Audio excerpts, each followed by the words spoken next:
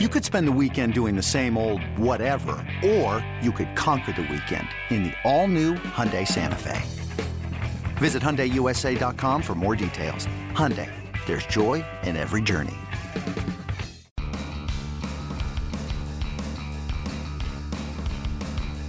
You're listening to the MLB Pipeline Podcast.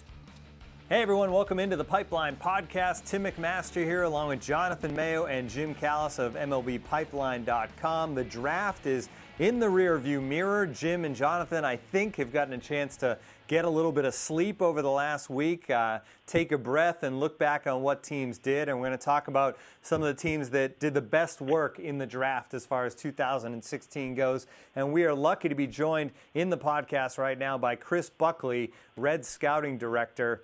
And Chris, first of all, thanks a lot for joining us. We really appreciate it. Oh, thanks for having me. All right, my question for you, Chris, is I know the Reds have quickly gotten to work and first 4 picks of the draft have agreed to deals. How important is that after the draft to get these guys signed as quick as possible so you can get them right into the system and get them playing baseball again? Well, whenever possible, we would like to get them started as quickly as possible, just because there is a big transition from amateur baseball to professional baseball. You have to turn that aluminum bat in and go to a wood bat. Instead of playing 3 or 4 times a week, it's 6 or 7. So whenever we can, we like to get them going. Sometimes in some situation, it is good to give a kid a little break and whatnot, but usually we like to get them going quickly. Chris, really from the early going, there was a lot of buzz about you guys and Nick Senzel, who you eventually took number 2 overall. Tell us when you sort of realized, I guess first you had to make sure that the Phillies weren't going to take him, but when you realized that he was your guy and how happy you are that you were able to not only draft him, but as you mentioned a bit, the answer to Tim, that you're able to get him into the fold so quickly. Sure. Well, first of all, none of these players get drafted on 1 or 2 games. Nick's a player we've been watching since the 10th grade in high school. He played for a very powerful high school team, Farragut in Knoxville, Tennessee. On that team was Larry Simcox's son, Dave Serrano's son. I remember going in to watch those guys in high school, and our area scout said, this infielder here, Senzel, is going to be a very good player. He goes, you should probably go to college. But we followed Nick all last summer in the Cape. He had an outstanding summer. He's a player we've had a high interest in for a number of years. There was only one team picking in front of us. I think we knew for quite a while he was going to be our guy. Hey, Chris, obviously you guys were in a position to do a lot of damage in the draft. Not only do you have the number 2 overall pick, you have a bonus pool of almost $14 million, and you got to pick again at 35. And I guess it was, 43 on draft day. What is it like? I mean, you obviously have targets you're hoping get to you at 35 and 43, and you hear signability numbers, and this guy might fall and that guy might fall. When did you get an inkling that you were going to be able to get Taylor Trammell and Chris Oakey with those picks? And how much are you sweating that out? I mean, you pick 2 and you have to wait 33 picks before you get your second choice. When did you get a sense that those were going to be the 2 guys you might wind up with? Well, we didn't really know until we got very close to both picks. Those were 2 players we had a whole lot of interest in. That we've been in Chris Oakey's case, he's a Florida kid, and I have a whole bunch of my higher level guys that live down here in the state. He's a kid we've been watching play since the 10th grade. But there's a lot of communication with the families, with the advisors. We didn't know, when you're when your second pick's at 35, there's no way of knowing who will be there. You certainly hope certain players get there, but it wasn't until we were getting closer to both picks. Chris, now that I guess it may change again with the new agreement is collectively bargained, so you don't know exactly what's going to happen. But it seems that more and more teams, as the years have gone by with this bonus pool structure, have gotten better at manipulating the system and using it to get talented players throughout. Was that something that was like a feeling out process for you, going from what it used to be, which was, pick a guy, figure out what it costs to get him, and now having to kind of play bookkeeper at the same time as evaluating talent? Well, I don't know if the proper word's manipulation, but there certainly are advantages now to having the bigger caps for sure. I think all 30 teams would agree to that. But I just don't think people know how much work goes into this for 30 scouting staffs with all the information we're getting back from the families, the kids that have advisors, and all we tried to do is maximize what we had, and hopefully we did that.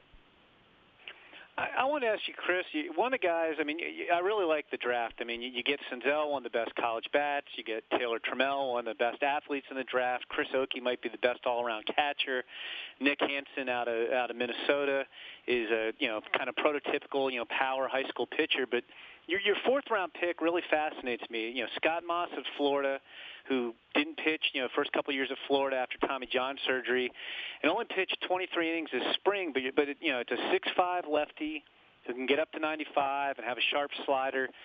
I guess I want to ask you, one, how easy was it to see him? Because I think he only pitched about 23 innings this year so far. He did pitch a lot in the SEC tournament. He got a start. Two, are you guys planning on using him as a starter or reliever going forward? And three, just the Gators as a whole, can you remember a college pitching staff this deep? They had a first-round pick in A.J. Puck, a second-round pick in Logan Shore. Alex Faedo is probably a first-round pick next year. That's their weekend rotation. You got guys like Moss, Dane Dunning, who was a first-round pick, and Sean Anderson, who I think was a third-round pick. That would be the weekend rotation in most schools. And then we're not even talking about some of their freshmen like Brady Singer and Jackson Coar, who very easily could be first-round picks 2 years from now. What a staff. That's a lot of questions there, Jim, but I'll do the best I can to try and answer them all. I cannot remember a staff as talented as Florida's in the new scholarship system. They have 11.7. Those guys certainly do a great job bringing in the talent and whatnot. But no, your last question, I cannot remember a staff. And in all these picks that we've made, the Reds, there's a consistency to what we've done. Our scout pointed Nick Senzel out to me when he was in 10th grade. Okay, Taylor Trammell, that's one of my best veteran scouts that scouts that area. Chris Oakey's from down here where we've seen him play a whole lot. Nick Hansen played on our scout team. We think maybe we know him a little better than the other 29 teams, hopefully. Scott Moss, Scott plays at the University of Florida. Gregson, Mike's dad handles Florida for me. I think the information that we get in that program or the way we're able to scout it is probably as good as anybody else's. So we're hoping he can start. We're hoping maybe we know something there that somebody else doesn't know or whatnot. On that team, it is tough to get the innings. They're really, really talented. And maybe if this kid pitched somewhere else, he would have started every Saturday. But as the draft unfolded and we started to see in the second, third, fourth, and fifth rounds, there weren't many starters up there, left-handed starters. We thought we better grab Scott. So we're hoping he can start. If not, we certainly think he can pitch in the bullpen. Chris, I got one more for you, but I promise not to make it a 17-part Jim Callis type question. I know you barely get to catch your breath. You're making sure all guys get signed, and then there's a summer showcase circuit. So this is actually a short two-piece. Just give us a sense of what your summer will look like, and how important are performances in the summer, be it at high school showcases, Cape Cod League, in terms of putting together your list for next year?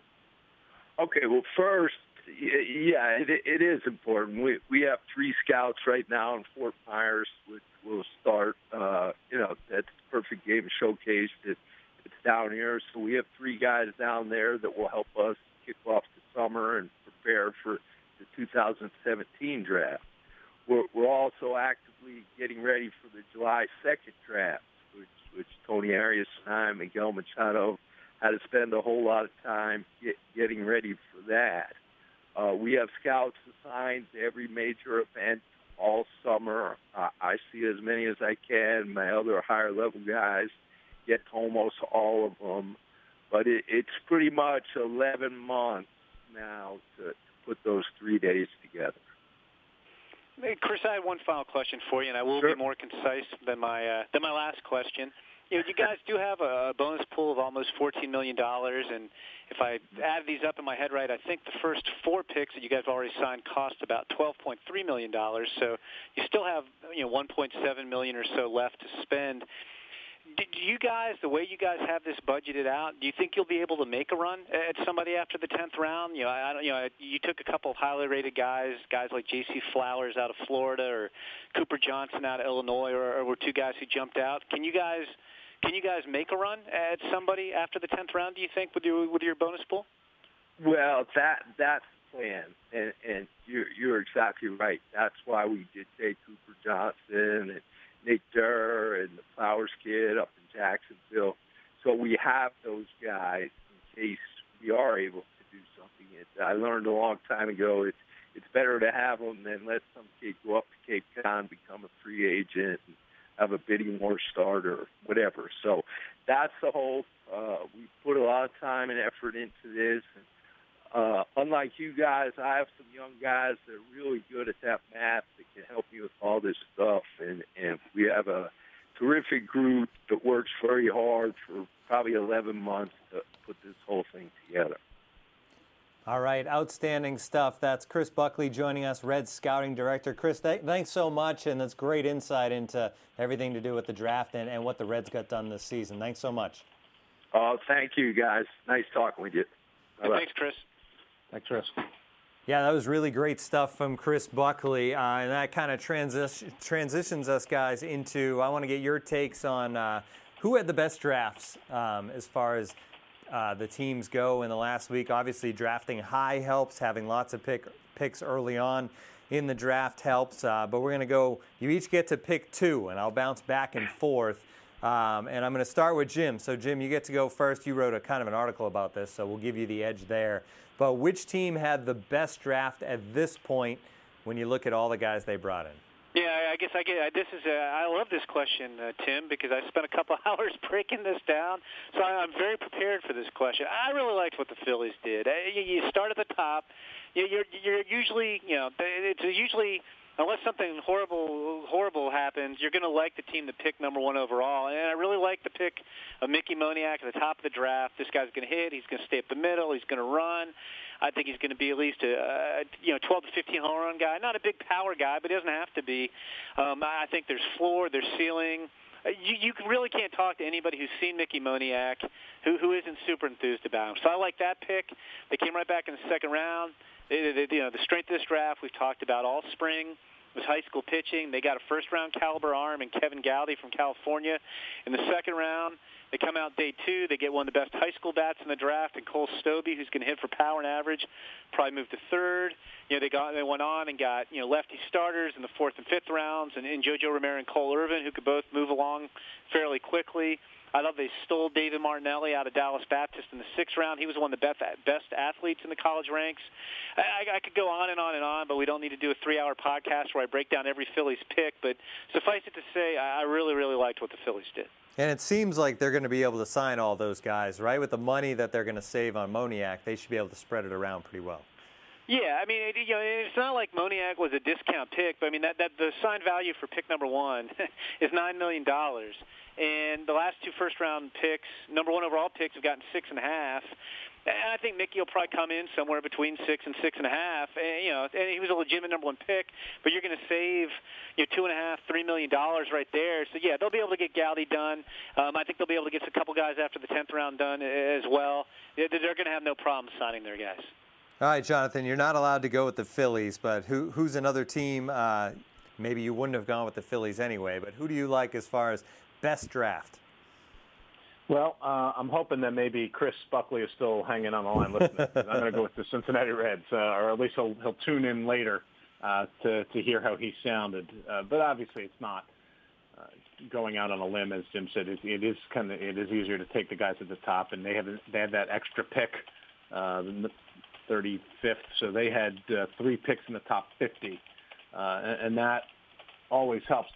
But there have been times where teams have had multiple picks and they haven't necessarily done well with them in terms of who they went after. And getting Nick Senzel at number 2, that was their guy, from the get-go, and arguably the best college offensive performer in the draft, best pure hitter. So they get him right around where they should, but they got what they felt was the best guy on the board. And then Taylor Trammell, as Jim mentioned when we were talking to Chris, is maybe the most athletic player in the draft. Really, really great tools, but with the feel for the game, it's not all raw projection, and that's part of the reason why his name was popping up in the first-round consideration.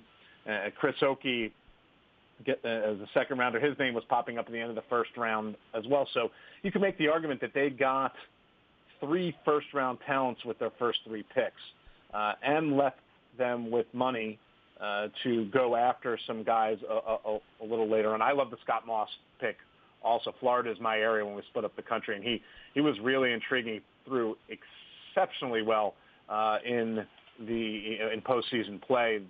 First start in forever. I mean, first start where he went more than 3 innings.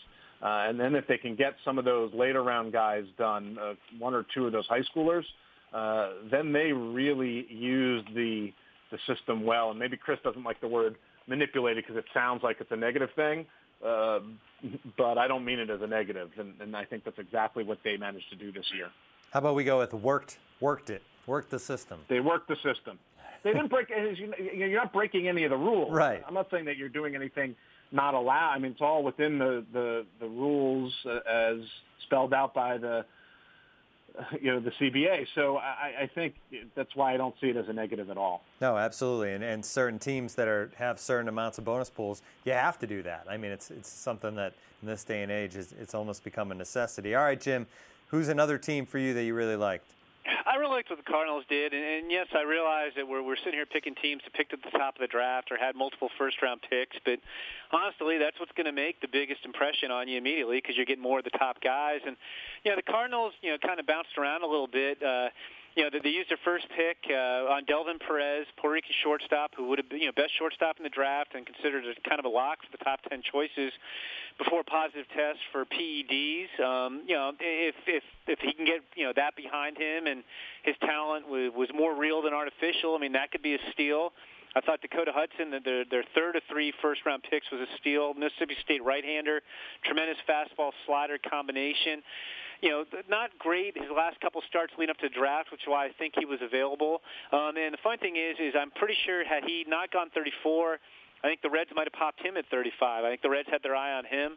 The other third-round pick, or first-round pick, the third of their first-round picks, at number 33 in between Perez and Hudson was Dylan Carlson, who was probably the biggest surprise in the first round, but he's a switch hitter with a good stroke from both sides of the plate and some power. So that one was kind of an interesting. But then I thought they got some really nice values after that. Second and third round, they got 2 college starters I thought were going to go a round higher than they did, in Virginia's Connor Jones, North Carolina's Zach Gallen, the right-handers. Good stuff, throw a lot of strikes, track record of success in the ACC at big-time programs. I thought in the 5th round they flat-out stole, assuming they could sign him, Mississippi high school first baseman Walker Robbins, just a very advanced prep hitter. He's a big, he's got strength, he's got bat speed, and he's huge. So you'd think this guy would be swinging for the fences. And I do think he'll have good power, but it's more of a mature, approach. He'll take pitches, work counts, recognize pitches, use the middle of the field. I think he's going to be a really good one. They got a couple of catchers with good offensive ceilings, and Jeremy Martinez from Southern Cal, and Andrew Kinzer from NC State. And then a pick I love. 8th round, they got Sam Tevis from Wichita State, and actually signed him below slot $100,000. If Sam Tevis had been healthy, he would have been probably a top 2-round pick. Had elbow problems last year at Wichita State. Came out this year. He was in the low 90s up to 95 with a plus slider and looked really good. and then the elbow gave completely out, and he had Tommy John surgery. But hey, if the bounce back from elbow reconstruction happens, and teams are always pretty confident that it will, then Sam Tevis in the 8th round could just be an absolute steal. So, I'm getting winded. That's how excited I am talking about these guys. There's so many names. I really liked what the Cardinals did. What the Cardinals did as well. All right, and one more pick for you, Jonathan. I will try not to get winded. I will stick with the easy pickings and go with the Atlanta Braves, who as the draft was approaching, it was clear that they were going to try to use the multiple picks they had to their advantage. And once we knew that they were going to take Ian Anderson, number 3 overall, we knew that that's exactly what they were trying to do. And that's taking nothing away from Ian Anderson, who was a top half of the first-round talent. They didn't reach for a third-rounder with the number 3 overall pick. But the savings that they're going to get from Ian Anderson has allowed them to already sign Joey Wentz and Kyle Mueller. And, that will, as Jim wrote in his story, that's where most of their bonus pool is going to go. But those are 3 of the best high school pitchers in this draft class. And this was a class that had a lot of good high school pitching in it. So, they went bargain shopping in the second half of day 2 to be able to afford this. They haven't inked Ian Anderson just yet, but I'm sure that will happen soon. I do like Brett Cumberland, who they got at the end, the supplemental second round, I guess, technically. If he can catch, then he's even better, but he can hit. So it's very interesting what they did, but even just Anderson, Wentz, and Mueller alone, I think, or is it Mueller? I'm done trying to pronounce names correctly. That trio alone gives them, a really exciting. It's kind of what I think people think of the Braves. They think of high-end young pitching, so that kind of fits what they're trying to do. I was talking to Mark Bowman, our Braves reporter here at MLB.com yesterday, and he was saying maybe the only reason Ian Anderson hasn't signed yet is because he's actually still in school. He doesn't graduate till next week, so he's not allowed to. You can't sign until you graduate, so that's exactly right. I feel bad for anybody who's still in school, though. It feels late at this point in the season, but in the spring anyway. But that's the case for Ian Anderson up here in the New York area, obviously. All right, guys. So great job on that. And I know the one other guy, Jim, that you had in your article as far as good drafts go, the other team was the Padres, and then you gave the Indians an honorable mention as a team that didn't draft really high up. So 2 other teams that did a nice job as well. All right, when we look at all these players, obviously some of them are going to have to wait longer than others for them to really make their mark throughout the minors and then up to the major league level. So I wanted to get some takes on who's going to move quick. Who from this draft can really move quickly and within maybe a year or 18 months? Are there some guys in this draft that we could see making their big league debuts? I started with Jim on the team topic. So, Jonathan, you want to go first with a quick mover to the big leagues? As luck would have it, since I'm the one who wrote that story. Symmetry. I see your methods. I think Zach Bertie is the obvious choice. There are some who feel that he might have the chance to start, but he definitely knows how to pitch out of the bullpen. He's been Louisville's closer and a really, really good one. The White Sox are going to have him relieve whenever it is he joins their system, and I would not be surprised if you saw him in Chicago before the year is over, especially if they need bullpen help. Then they're, when they get to the off season, they can evaluate where they're at, what they think might work. There's a chance that then during the off season they'll put him on a program so they can stretch him out and they can develop him as a starter. At which point, then it would take him a little bit longer to get back to the big leagues since he's not started. But I think he is probably the odds-on favorite to be the first guy to get there, especially if they follow that path. And unless barring a blockbuster trade with the New York Yankees, it certainly looks like the Cubs need bullpen help. So that's one more reason. Maybe he's the Brandon Finnegan of 2016. Jim, you're up. Who do you like to get quickly to the big leagues? I like Eric Lauer with the Padres, and I agree with Jonathan. I mean, Bertie would be my top choice, too. Yeah, I just think it's a natural one there. But I like Eric Lauer with the Padres. This guy's just a super polished lefty, 4 pitches for strikes, solid stuff. I keep trotting out this stat, and I'll trot it out again. Led Division I, NCAA Division I, with a 0.69 ERA this year. That's the lowest ERA for Division I starter since 1979. Gave up 3 earned runs total in his final 12 starts. He's just very athletic, repeats his delivery so easily, and just throws quality strike after quality strike. Wouldn't shock me at all if he's up in San Diego before the end of next season, and that's a park that'll really play to his strengths. I think he's going to be a good one for the Padres. All right, I'll get one more from each of you. Jonathan, you got another guy in mind? No, you know what? We'll talk about Nick Senzel since we brought him up and talking to Chris Buckley earlier. I don't think Chris is on the line anymore, Jonathan. You don't have to keep going Reds with these picks. He may listen. I'm just trying to make up for the 17-point question you asked him. That's all. That's okay. But I want to throw one bat out there. I think we tend to think about advanced pitchers to get there, but I think as we've seen, there have been some hitters who have gotten there quickly, and Senzel's the one guy who has the chance. I don't think he'll get there as quickly as the Schwarber-Conforto combination there, but he does have a really advanced approach at the plate, and he really knows how to hit. I think that he's the kind of guy that maybe you could start in Double-A, kind of like the Astros did with Alex Bregman this year, and see what happens. So of all the hitters in the draft class, he is the one that I see getting to the big leagues first, even if it's not quite in that, as speedily as the two I mentioned did. Jim, what do you think? One more guy. Yeah, and I agree with Jonathan. I think Nick Senzel probably is the first bat. I too, for the sake of variety, I will go with a different demographic, and I will go with a high schooler. I think the first high schooler up might be Braxton Garrett with the Marlins. You guys know, I rave about this guy all the time too. I just love the polish for a high school lefty, and it's really good stuff. It's a low 90s fastball with angle and life. It's one of the best curveballs in the draft. It's a good feel for a changeup. This guy performs every time out. I just think Braxton Garrett, for a high school pitcher, is going to move very, very quickly. And we didn't mention him, but also if we want to mention a high school bat, I think Mickey Moniak is very polished for a high school kid too. And Mickey Moniak is going to get to the big leagues, in a couple of years, probably 2-3 years with the Phillies. All right, and one more thing I wanted to touch on with you guys. Some of the guys that get drafted last week are still playing college ball, obviously, and that's because the College World Series is coming up this week out in Omaha. A big deal every event, and I know, Jim, you get out there every year. Maybe you can just kind of set the stage for us for what's to come here with 8 teams heading to Omaha. I know there was some key upsets in the Super Regionals. What can we expect, and who do you see reaching that final?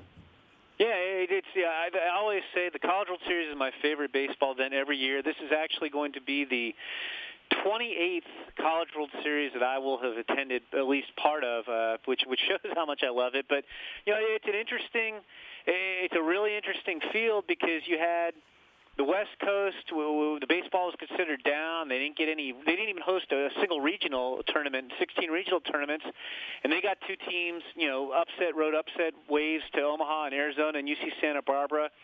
The Big 12 was down in general this year. They only got 3 bids. Only 3 of their 9 teams got bids into the tournament, and all 3 of them wound up in Omaha. TCU, Oklahoma State, and Texas Tech was the only national seed. You've got Coastal Carolina as another upset team out there. I believe Coastal and UC Santa Barbara are the the 2 teams making their first appearances in Omaha. And then the other 2 national seeds, along with Texas Tech, Florida and Miami, come from the 2 power conferences, the SEC and the ACC, which had numerous teams get bids and host regionals and super regionals, but only sent 1 team each to Omaha, and both Miami and Florida had to battle and go the full 3 games in the super regionals to make it there. I do think the best team out there, we were talking about this a little bit earlier before with Red Scoundrels Chris Buckley, because their 4th rounder is a Gator, and Scott Moss. That Florida team is the number 1 national seed. To me, they're the heavy favorite, although as any kind of playoff baseball, anything can happen. But that team is so talented. We went over the pitching staff earlier. They've got 8 guys on that pitching staff who are probably going to get drafted in the top 3 or 4 rounds by the time everything, all their guys. You have a bunch of freshmen and sophomores too, including 4 guys who went that high this year in A.J. Puck, Dane Dunning, Logan Shore, actually 5 guys this year, Sean Anderson and Scott Moss. It's just a ridiculous pitching staff. And then in the lineup, they probably have, I was counting them up earlier, I think they've got at least 6 guys who are going to go in the top 3 or 4 rounds by the time their college careers are over, including Buddy Reed and Peter Alonso, who went in the second round this year. So in terms of a favorite, I would say it has to be the Gators, but there have been so many upsets this year on the road to Omaha that maybe this is a year you don't want to be the favorite. All right, great stuff. We look forward to seeing all the action from Omaha. That is going to do it for this edition of the Pipeline Podcast. For Jonathan Mayo and Jim Callis, I'm Tim McMaster. Tune in again next week.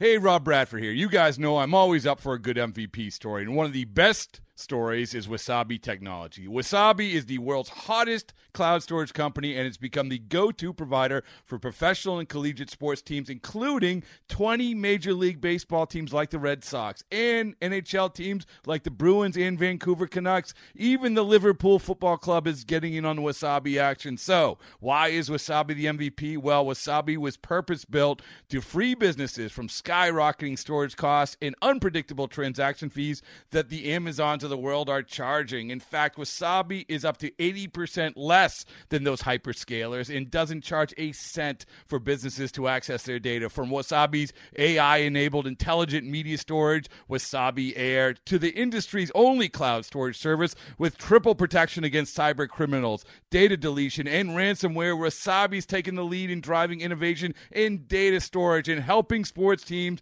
to unleash the power of their data. Wasabi, another Boston-based championship team.